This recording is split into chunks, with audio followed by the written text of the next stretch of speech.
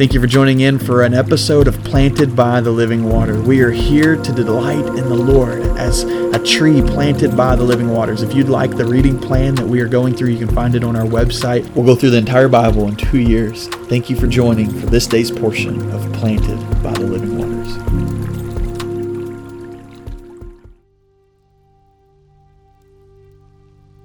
Welcome to episode 216 of Planted by the Living Waters. Today, Isaiah 6. Isaiah 6, one of my favorite chapters of the Old Testament.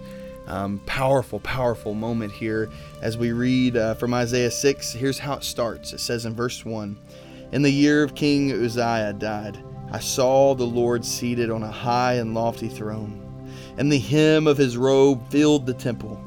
Seraphim were standing above him. They each had 6 wings. With 2 they covered their faces, and with 2 they covered their feet, and with 2 they flew. And one called to another, 'Holy, holy, holy is the Lord of armies. His glory fills the whole earth.' And the foundations of the doorway shook at the sound of their voices, and the temple was filled with smoke. And then I said, 'Woe is me, for I am ruined, because I am a man of unclean lips, and live among a people of unclean lips, and because my eyes have seen the King, the Lord of armies.'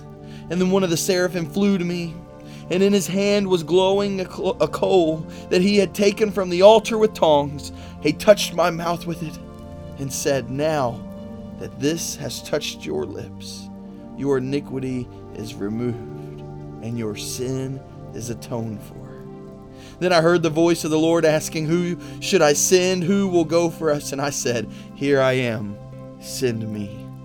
Think about this picture that we are given here in Scripture where Isaiah gets to see the Lord seated on the throne. This is the place that me and you have access to go to. It tells us in the New Testament that Jesus gives us access to go to the throne room of grace, the throne of grace. So here we have the access to this very place where we see Isaiah go to, and he sees these angels, these seraphim. They're speaking to one another, and their voices are so loud and so holy and so filled with all the weight that they're filled with, that the literal doorways shake at the sound of their voice, and the temple is filled with smoke, and they're saying, "Holy, holy, holy is the Lord of armies. His glory fills the whole earth." Can you imagine being in the throne room? This is the place you're invited to, friend.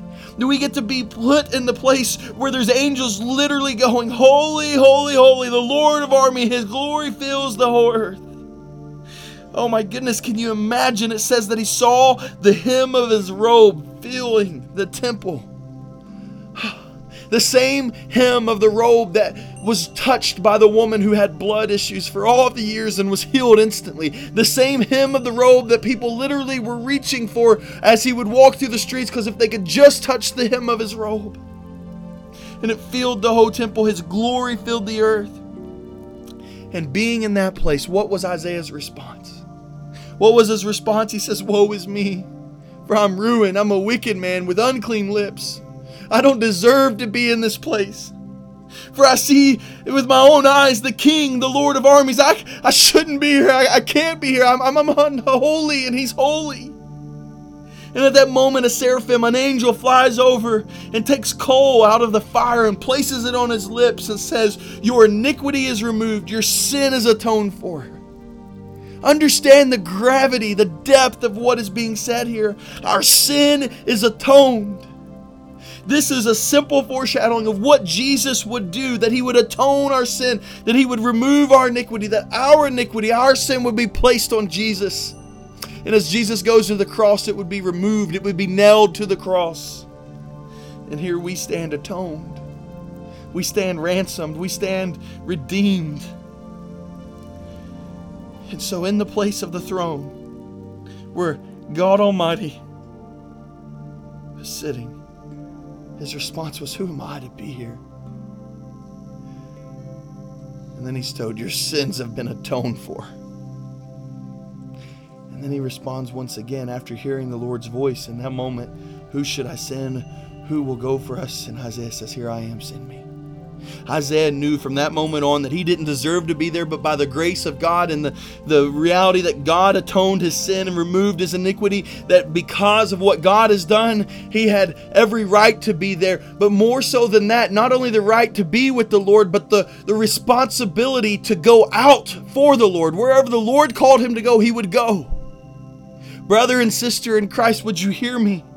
Would you recognize the presence of God that has fallen on our church, on your life? The experience that you have to meet God that has been so made readily by the grace of God that you are able to experience as we gather together, as He finds you in your home, as you experience the grace of God, as He shows you the reality of Jesus forgiving your sin, removing your iniquity.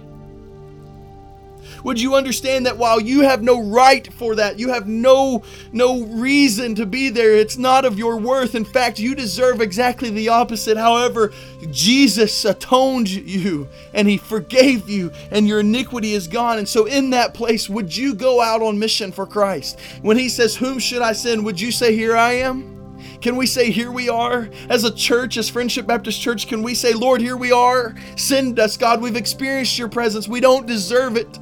Father, only by the grace of God and your forgiveness we are here and experiencing you. And so, Lord, send us. Let us do whatever you desire." Oh God, here I pray now, God, Lord, that you would take and send Friendship however you would like. Do you want us to plant churches? Lord, do you want us to literally go to missions anywhere in the world? Lord, do you want us to build disciples right here? Do you want us to go into the prisons? Do you want us to go into the pregnancy centers? Do you want us to get into each other's houses? Lord, what is it that you desire of us? And God, I pray that we would hear you say, "Whom should I send?" And we say, "Here I am." And Lord, next my question is where shall I go? Lord, send us. Where shall we go? Lord, send us. Father God, thank you for your grace and your atonement, Lord, and forgiving my iniquity and the iniquity of our church. Lord, would you allow your presence to remain with us? And Lord, I think of your promise when you said, "I am with you, and lo, behold, I'm with you always to the end of the age. Go make disciples, yes, of all nations, baptizing and teaching, but I'll go with you." And so, Lord, because of your grace, not only do you rest on us and send us out, but you go with us as we're sent out. Oh, Lord, would you send us? Oh, Lord, send us. In the name of Jesus Christ we pray. Amen.